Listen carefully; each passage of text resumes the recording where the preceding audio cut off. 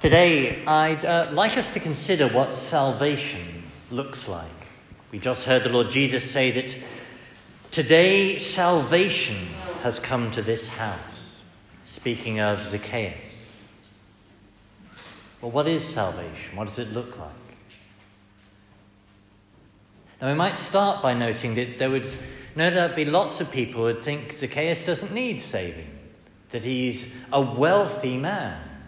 He's clearly got a big house, a big enough house that he can not only invite the Lord Jesus back, but Jesus' disciples and even Jesus' critics. A man with a lot of money and a big house. And yet he somehow sensed that it wasn't enough. He was somehow looking for more. He was out looking for Jesus, anxious to see what kind of man Jesus was. And the text is clear that Jesus was also looking for him. Zacchaeus, come down. Hurry, because I must stay at your house today.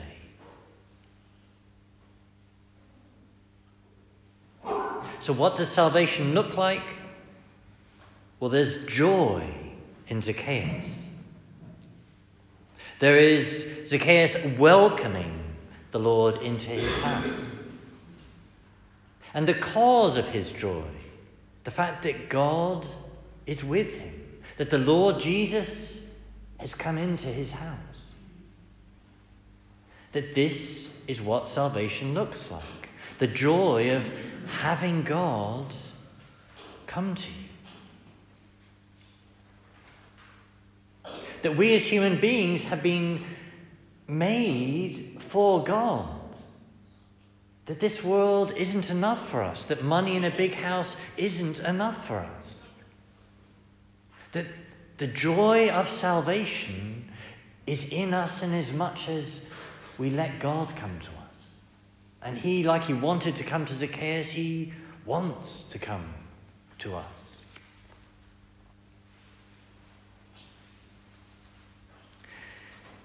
Now, there's one pivotal element here that I've so far failed to mention. Zacchaeus was a sinner. Zacchaeus was far from God. And that is somehow the significance of this whole narrative in particular. That he knew what he had wasn't enough, because he knew, even with it, and it would seem because of getting his money by theft and whatever, it was the cause of him being far from God. That his comfortable living was a life without God. And he knew, to use that word at the end of this text, he knew that he was lost.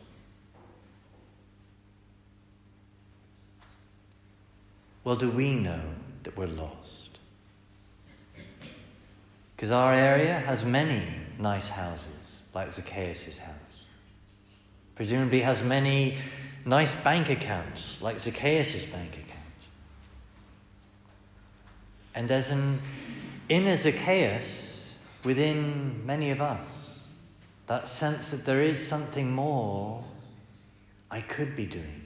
Something more to my life. Something more out there. Something more, in fact, in here.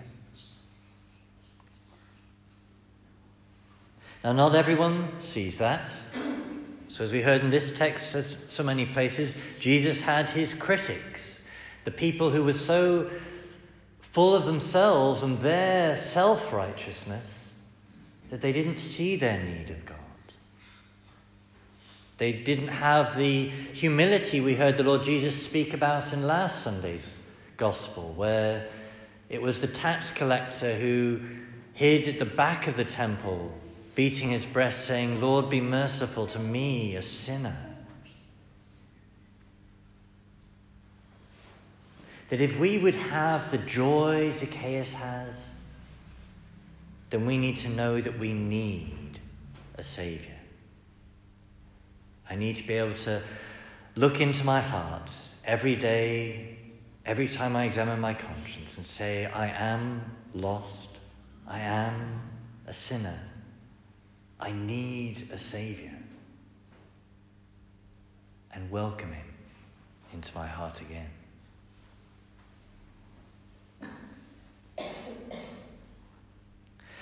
A final brief note about money. So Zacchaeus, it says here, he gave half his property to the poor. Now note that means he kept the other half. So there are some people in the Gospels that the Lord Jesus tells they need to give away everything, presumably because that everything is corrupting them and holding them back. There are others like Zacchaeus who he kept half. That the love of money is the root of all evil, and it can destroy us, it can weigh us down, it can distract us. That the comfortable living so common in our world today can smother that voice of God calling to us. But money itself isn't the problem.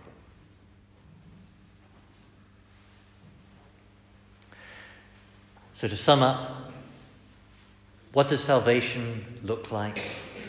Well, Zacchaeus shows us a model of salvation. Looking for God, humble enough to see our sins, and with that, knowing the joy of welcoming the loving Lord into his home, the Lord who comes to seek and save that which is lost.